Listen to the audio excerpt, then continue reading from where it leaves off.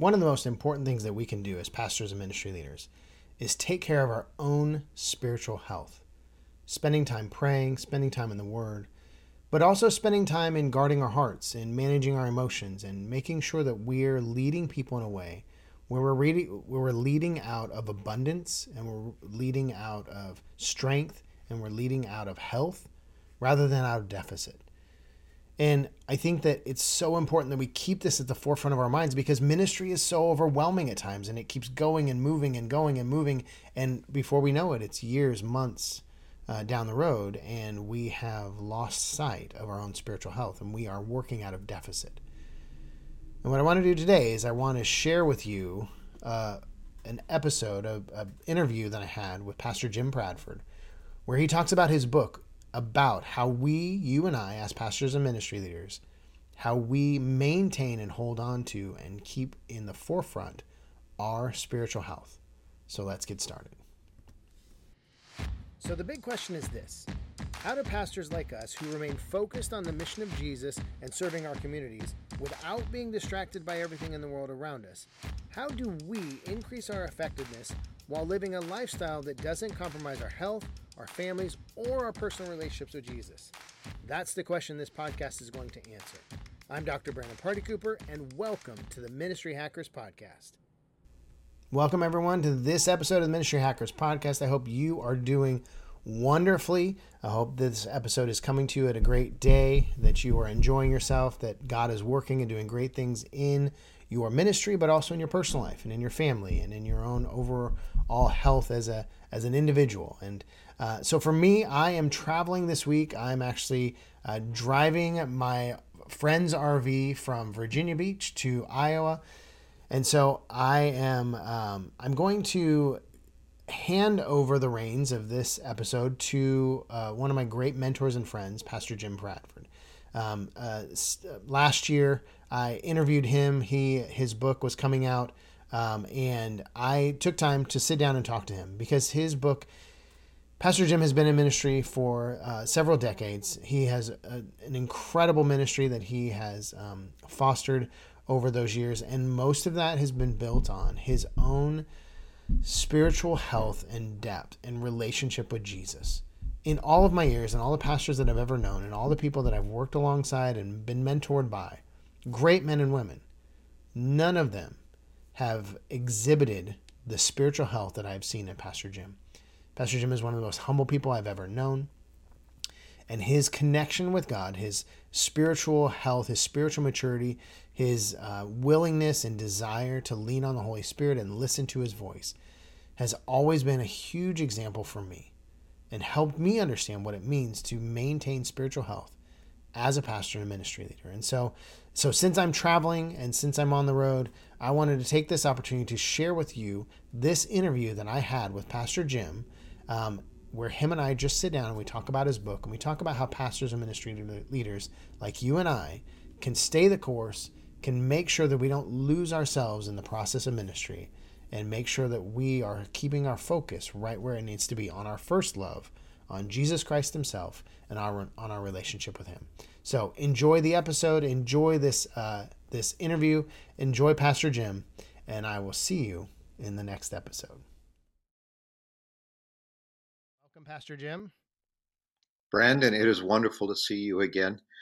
I miss the times we would having coffee together when you used to live here in Springfield, and so grateful for this wonderful podcast you're doing. I give my greetings to the whole Ministry Hackers family as well, and it's an honor to be here.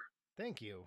Well, it's great to be here. Yeah, I was thinking about that as I was preparing for this. I thought, when we first connected was so many years ago, and I think at that point, I think I was the janitor at Central Assembly, and I was, wanting to get into ministry, and I had asked you to just sit down with me, and you graciously did. I can't remember if it was every month or how often it was, but I would send you all these questions, and you would, walk through the questions with me and give me such great wisdom, and so I'm so thankful for that over the years, just the ability to sit down and talk. And it's actually a lot of times what I encourage a lot of young pastors to do is to find someone to mentor. And I know it's so hard to ask. I remember even wanting to ask you was it was nerve wracking, and I wasn't sure if you'd have the time, but I'm so glad that I did. And I think that so many other young pastors should just try, just ask if, even if they say no, just try, because there's always someone who will say yes. And so, yeah, so thankful for that season of my life and my early ministry. Yeah, you are always great. It does help in the kind of role you wanted me to fill, to not have to do all the thinking for you. You always ask great questions. Sometimes I think when we're young, we can sometimes develop bad habits as leaders of always talking much more than we listen. Yes. And you really flipped that script, and I always respected you for that. Well, thank you. Thank you. So I'm excited to talk about this book. So the book is Lead So Others Can Follow, 12 Practices and Principles for Ministry. And as I mentioned in the intro, I have highlighted at least 50% of the book because there's so many great nuggets and wisdom and so many great insights in it. What was it that compelled you to write the book in the first place? Well, thank you for your kind comments on it. I was working under the assumption that the last thing we needed in the Christian world was another book on leadership. And I was spending a kind of a part of a day with the Lord. I knew something was scratching at my spirit around writing. Mm-hmm. It's not something that comes really naturally to me. I'd already published 2 shorter books in my role as general secretary, but I was praying and just thinking, and all of a sudden, I just felt like the Lord asked me to write a book, kind of compiling some of the things I was doing at pastors' conferences and leadership conferences. And as happens once in a while when I'm preparing a sermon, I'm pacing, I'm praying, and all of a sudden I can see an outline in my head. And believe it or not, I saw the outline of the book. I was just praying, and I could tell, I just began to feel this compulsion to get some of the stuff I was teaching down on paper, and I saw this outline all of a sudden, and I just knew I was supposed to do it. And the book has 4 sections to it: spirituality, strategies, skills, and then stamina. Mm-hmm. And I just saw those categories had 3 chapters each, 12 chapters, and I did maybe spend a half hour tweaking some of the chapter titles, but it just came like that. And I just felt like, the book's far from inspired, but I just felt like it was an assignment. Yeah. And at that point, I thought this would just probably be a Word document on my hard drive. But then the Assemblies of God found out I was writing this. They looked at it and they said this could be a resource for leaders. So I think the secondary reason was I did want to, if I was going to write it, I wanted to write it in a way that would be helpful with team leaders themselves mentoring either paid staff or key volunteer leaders in the local church. So that's really what it's aimed at. And as you noticed, it's not a very long book. Every chapter's less than 3,000 words. Mm-hmm. I write it a little bit like the engineer, which was my training when I went to college. And so, it's got bullet points and lists and things. Yeah. And the idea is that maybe 1 chapter a month over 12 months a year, it could just be a way, just a tool for some year for leadership enrichment for your team. Yeah. Well, and it's easily digestible. That's the thing. I love, I love books that are concise and compacted and full of just great insight. And so that's one of the things I love about your book. And, we talk a lot on here about living your dream life in ministry. And one of the primary steps in that is developing a highly productive staff and investing into them. And so that's another reason why I love this book, is because there's such a strong focus in not how we pastor as much as how we lead those who are directly following us and, direct reports and that kind of thing. So it's one of the things I loved about that. Thank you. I was hoping that could be one of the outcomes of the book. Mm-hmm. Again, I didn't think we needed another book on leadership, and I wrote it reluctantly, but I appreciate it. I'm doing a podcast on this too. We've done over 50 now, and we're only 3/4 of the way through the book, but we are slowly working through the book. So, I kind of get dragged into all this kicking and screaming, but thank you for your kind comments, and I do hope the book is helpful for It is. folks. Well, and I'll be honest with you. So years ago, years and years ago, when Chris and I were attending Central and, you were our pastor, I remember turning to her and saying, I really hope he writes books because there is so much that he has that so few can actually access. And so from my end, I'm thankful that you reluctantly wrote this book. Thank you, Brennan. So, as pastors and ministry leaders, we always feel this tension between being led by the Spirit and then practicing good leadership principles and practices. And so, your book kind of challenges that tension a little bit and makes the case that our spirituality is really central to who we are as leaders and how we practice leadership. And so, why is it important? Why do you think it's important for pastors and ministry leaders to understand how to integrate their spirituality into their leadership approach? Yeah, and that has become a very core passion of mine again. When I was pastoring in Southern California, I got to know um, I got to know a ministry leader who worked in church development at Fuller Seminary Ministerial Formation, and he really helped me with this. And he actually wrote a book on spiritual formation for leaders. And in it, he says, we tend to have two compartments we put pastoral ministry leaders in. One's he called the leadership room, and the other is the soul room. Mm-hmm. The leadership room, of course, full of people who love leadership. They have their own books they read, they have their own conferences, they have their own vocabulary. And the other is the soul room. These would maybe be a little bit more reflective people. They have their own vocabulary and they have their own conferences. And he said, what the church is doing to leaders right now is that we're tending to put type A people into the leadership room, more reflective people into the soul room. Yeah. And the church is forcing people to make a choice Right. between leadership and spirituality. And um, I just I I just think that we are a long way away at that point from the model ministry we see in the New Testament. Actually, Right. you see prayer, fasting, healing, deliverance, evangelism. Yeah. You don't see the kind of things even I wrote in the strategy section in the second section of my book. Although I tried to just take all biblical principles, but I worry that we have defaulted a little too much towards leadership, not enough towards spirituality. I tell our staff team all the time, it's one of our core values as a staff team, that we're doing a marriage every day. It's the Mm-hmm. marriage of excellence and anointing. Mm. And excellence would be leadership room stuff. It'd be stewardship. It'd be doing the best we can. Let's not do what we do sloppy. Let's keep Right. doing what we do better. But it's counterintuitive because anointing means excellence at its best is Mm. not enough. I mean, there have to be things Mm, happening that's in good. our ministry lives where results are happening that we can't personally account for by Right. virtue of the way we spent our time that week or the programs we implemented. The Lord uses them all and we do them with excellence, but I worry that there's been too much of a drift towards leadership. That's why I didn't think we needed another book on leadership Mm. in the church because Jesus said, I'll build my church. He didn't say, you will build my church. And Right. that kind of partnership, that marriage of excellence and anointing, Mm-hmm. I'm pretty passionate about this point in my life. Yeah. That's good.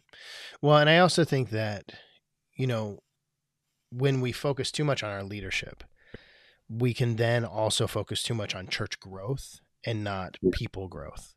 Right. Whereas if we're experiencing a spiritual growth in ourselves and our relationship with God, then it helps us remain focused on what we're called to do is to grow Right. people and bring them closer to Jesus, not grow numerically, not grow buildings, not grow ministries, that kind of thing. And so, Yeah, exactly. Our metrics can be wrong.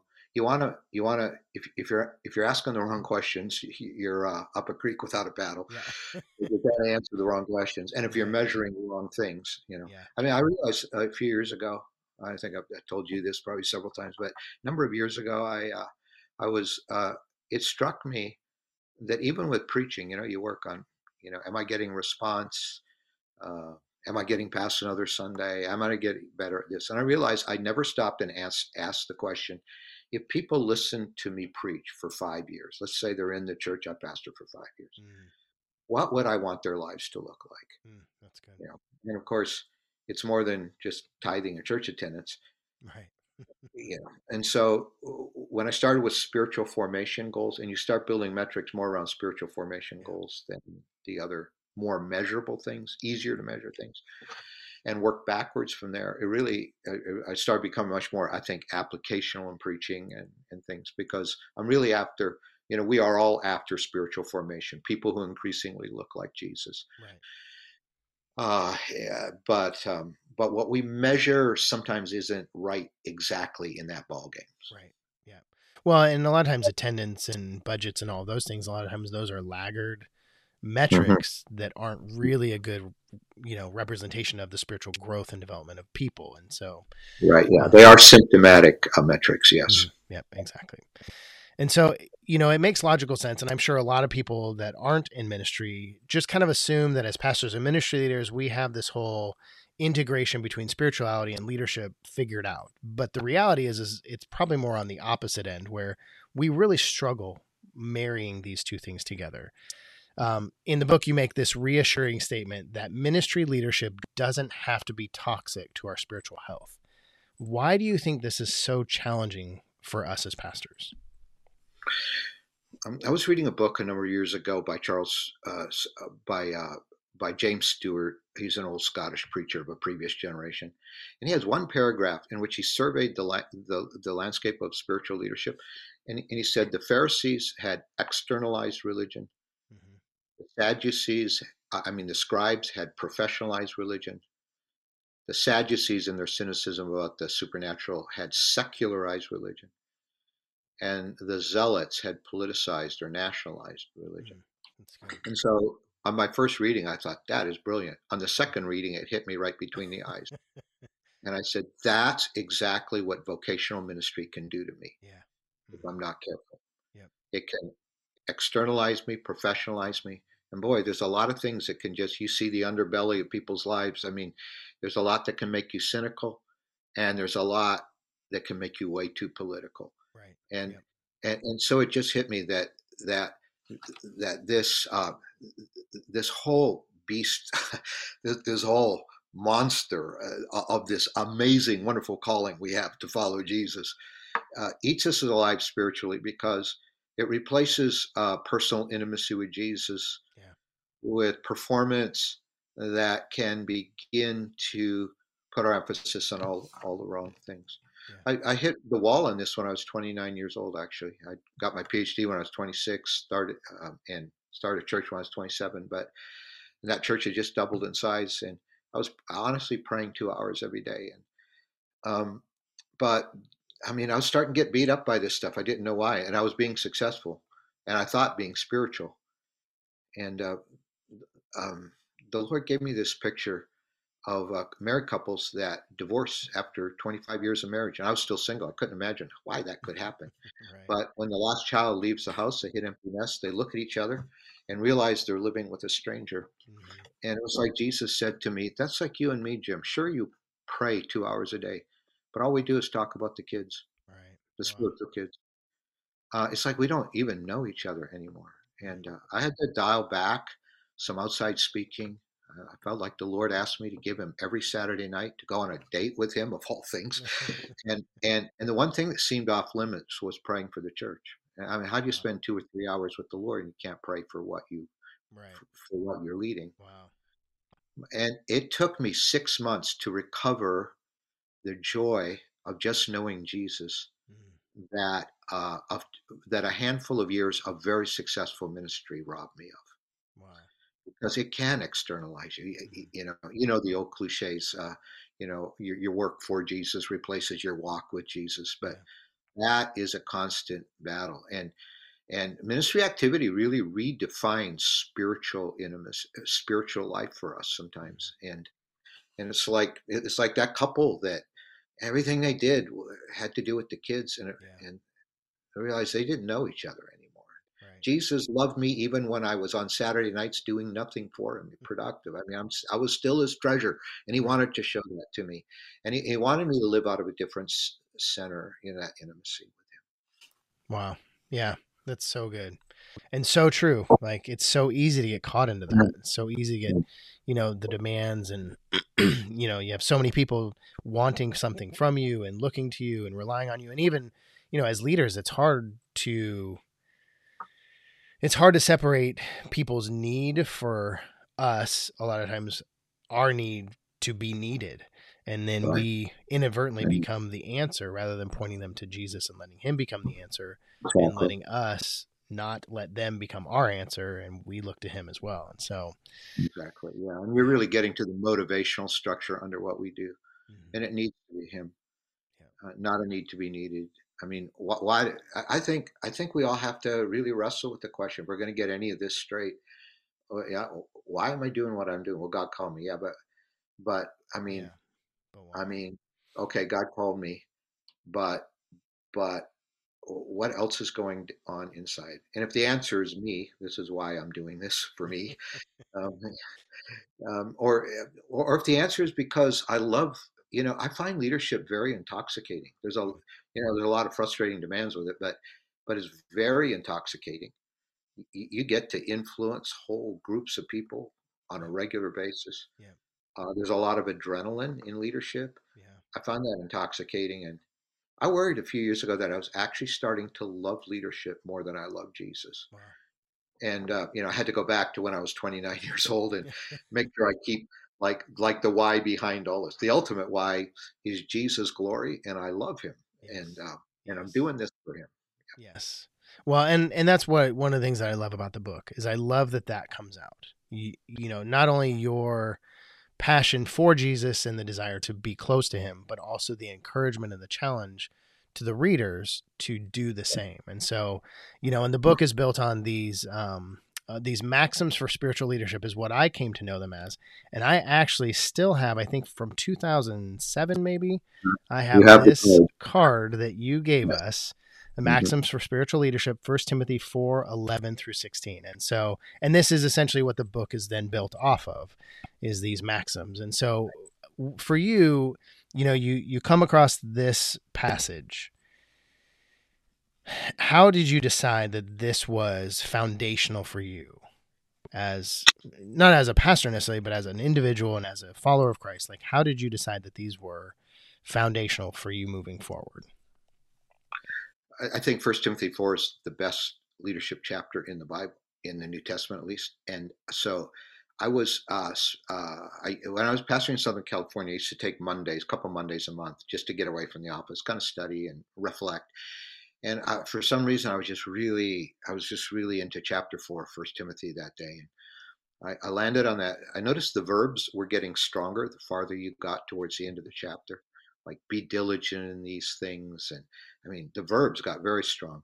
And then it culminates in verse 16, the last verse, where Paul says to Timothy, pay close attention to your life and to your doctrine. Mm-hmm. Now, his assignment was to correct false doctrine. So I took his doctrine as his ministry task. Pay close attention to your life and your doctrine, because if you do, you will save both yourself and those who hear you. Yeah. And the self-interest in me immediately responded like, yeah, I would kind of like to survive my calling. you know and there may even be some because he was correcting false doctrine that was leading people away from Jesus, so it might have even been theological, like, unlike many high profile leaders right now who are renouncing the faith and walking away Yes. from Jesus, worship pastors, Mm-hmm. pastors. I do want to, by the time I die, I mean, when I die, I like to be saved. I'm not an eternal security person, and Mm-hmm. I'd like to be saved. So it's probably a little of that, but I really took it as survival. If you pay close attention to your life and to your task, you will both save yourself Right. and those who hear you. Those who hear you will thrive. So that fascinated me. So then the engineer in me kicked in. I thought to myself, I wonder if I could synthesize down what it would mean for me to pay close attention to my life and then to my task. I wonder if I could synthesize it down into little 2-word phrases that I could actually put on a business card. Because what you write down, you can reproduce. And Right. maybe I'd want to share that with my leadership teams at church, and uh, have them hold my feet to the fire on this, and these would be good for them. So my the my life side of that card, 7 little 2-word phrases, which is chapter 1 in my book. Uh, the first two I think apply to all of us. It's know God and pursue integrity. Mm-hmm. The next five are more a little. I think they have application to all of us, but they're a little bit more my vulnerabilities. I mean, when I hear Paul say to Timothy, "Pay close attention to your life," what does that mean for me? Right. And those are the things. If I don't pay attention to those things can slip. So Mm-hmm. I do encourage people to write their own list, and I hope knowing God and pursuing integrity will be at the top of their list too. But from there on, it's a little bit more free market. Right. Like, like, given who you are, what are the things you just need to really keep an eye on in your Mm-hmm. life? The Yeah. other side of that card is my task, and that's sort of my functional philosophy of ministry. Yeah. Yeah. It's so good. Well, and I've carried it around for, what, 15, almost 15 years now. Oh, bless your heart, And man. so yeah, it's been helpful, incredibly helpful. And so I love the book. And again, that's partially why, just because it expounds on that and goes deeper. And so, okay, to shift gears just a little bit. You have a pretty good national sense of ministry around the country. You see what's happening in other areas, in other, pockets here and there. We try at Ministry Hackers, we try to be very forward thinking, future, try and be innovative, those kinds of things. So, from your perspective and what you're seeing, what shifts are you seeing in ministry that, uh, that we as pastors and ministry leaders listening here on Ministry Hackers, that we need to be aware of, need to prepare for, or maybe just need to start gaining an understanding of as we're moving forward? Yeah. Um, we need to stay on to the shift in social consciousness issues, and we need to be able to address true biblical moral issues, which include life issues, racism, justice issues. We need to more, I think, we're going to need to more holistically address those issues from a biblical kingdom point of view without giving up the Great Commission. Yeah, And I think that's going to be an incredibly challenging thing. I yeah, mean, we want social justice, we want to feed the hungry.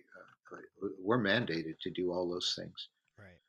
But the fact is, people are also lost. Mm-hmm. And I worry that we're eclipsing, we're replacing a verbalized gospel with good works. And good works don't always lead people to Jesus, Right. but there are eternal issues to knowing Jesus. Yeah. And so I think I think knowing how to integrate. I've had 3 letters in the last week and a half, just about probably probably people feeling like, Pastor, we need to, I don't know that we're hitting the nuance right. How we're talking about Right. homosexuality, how we're talking about how we're doing diversity right now in our church Right. and things. I mean, people are extremely conscious, and we can't turn a blind eye or live in denial about that. Right. And yet, we can't just so immerse ourselves in that world. And there's all kinds of labels. There's Republican and Democrat. There's progressive and conservative. I mean, I stay away from all those labels. I never connect those kind of dots. I try to stay as apolitical as possible, but it's getting harder. It's getting harder. And Yes. everything got politicized in the pandemic. So that's it. Mm-hmm. I think the other big challenge, there's two other quick challenges. One is rebuilding out of the pandemic, which has created a whole parts of our congregation we don't know if we'll ever see again. Right. And I worry about spiritual drift. I Mm-hmm. don't think the pandemic's been good for us. We've seized on some great opportunities at our church, and I think it's helped us in some ways, but there's also been spiritual drift. And I think we really got to work against spiritual drift without being legalistic with Right. people, realistic about the demands on their lives, but just keep bringing people back to authentic, Jesus centered walking with the Lord and keeping it authentic.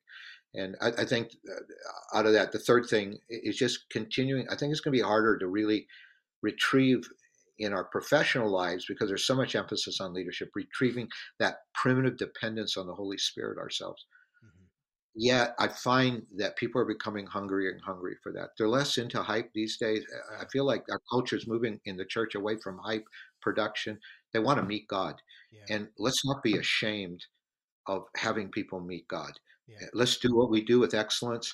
But I just think our spirituality is set up perfectly for people to meet God, and Yeah. let's not be ashamed of that. Right. Yeah. Do you Yeah. feel So like sorry. no, so those are just kind of the drifts I see Yeah. that I was going to that were ask, really going to be major leadership challenges for us moving forward. do you feel like a, a return to a more robust approach to discipleship is part of that answer? Yes. Well, yeah, that would be at the core of it. The kingdom of God's relational to the core, so Mm-hmm. it's more than hearing dazzling music and hearing a good speaker speak.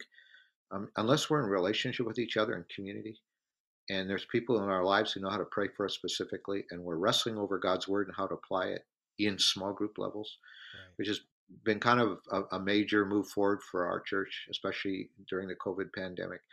I just think that that's where the disciple making engine has to be. It's got to be in the real stuff of encountering God's spirit and living in relationship with one another, Right. and then That's learning how to reproduce ourselves spiritually. mm, So I do agree. The disciple making engine is the key mm-hmm. moving forward. Good. Good. Yeah. Yeah. I would agree with all of that. I see it all. And so, yeah, those are good insights. Okay. As we wrap up, as we've kind of alluded to and talked about here, a lot of pastors and ministry leaders around the country, especially coming out of 2020, are overwhelmed. They've pivoted and had to make such major decisions over the last year. And they're just tired.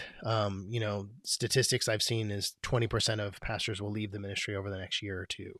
And so if you could sit across the table at a coffee house with each of our listeners, what words of encouragement would you give them regarding going the distance in ministry, staying the course, and developing this strong spiritual leadership approach that you talk about in the book?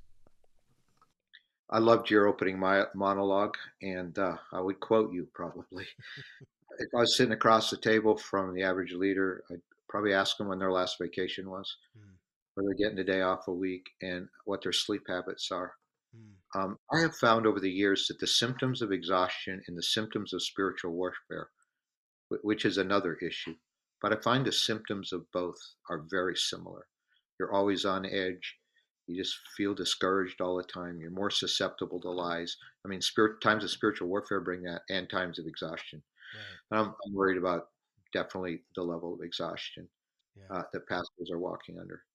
And also, I just, back to what we said earlier. Jesus said, "I will build my church, not you. Right. You will build it." And I just, if I could encourage pastors to try to walk in step with Jesus' life Mm, and not take all this pressure on ourselves. We'll do yeah. our best. We have our critics. Not everything works out, but you know what? That's that to some degree is God's problem, not my problem. Right. And I just had to wrestle with that for years because I used to live under so much driven stress, like I got to make this happen, and I'm a Right. failure if I don't. And if this circle is your life, and this circle is who I am, this circle is what I do. They have to overlap in ministry, but Right. never let those two circles overlap completely. Mm, Because that's if good. what I do overlaps completely with who I am, then you've lost yourself. Right. You got to have a life outside of what you're doing in Yes. ministry, and part of that is where you get permission to take some time off and get the rest you need, Yeah. and to rely on Jesus, and not tie your identity into everything we're doing. Your identity is Jesus, and with Yes. Yes. Mm. So good. So good. Well, thank you so much, Pastor Jim, for being here. And well, just thank for you. It's so sharing good to that. talk to you, man. Yeah, brings back old times. Thank you, and I'm Yes. honored to being able to address your wonderful audience. Thank you. So, pastors, if you want to recenter yourself as a ministry leader, and more importantly, just as a child of God, as a follower of Jesus, this book is for you. I just can't say it enough. I want to encourage you to go out. You can go to jimbradford.org and get it there. You can also at jimbradford.org. You can also find Pastor Jim's podcast, his weekly sermons, his other book that he wrote, preaching. Maybe it is rocket science. And so you can check out all of that there at jimbradford.org. Thank you all so much for being here. Thank you for joining us on this episode. I hope it was wonderful for you. I hope you have a wonderful rest of the day, and we will see you in the next episode.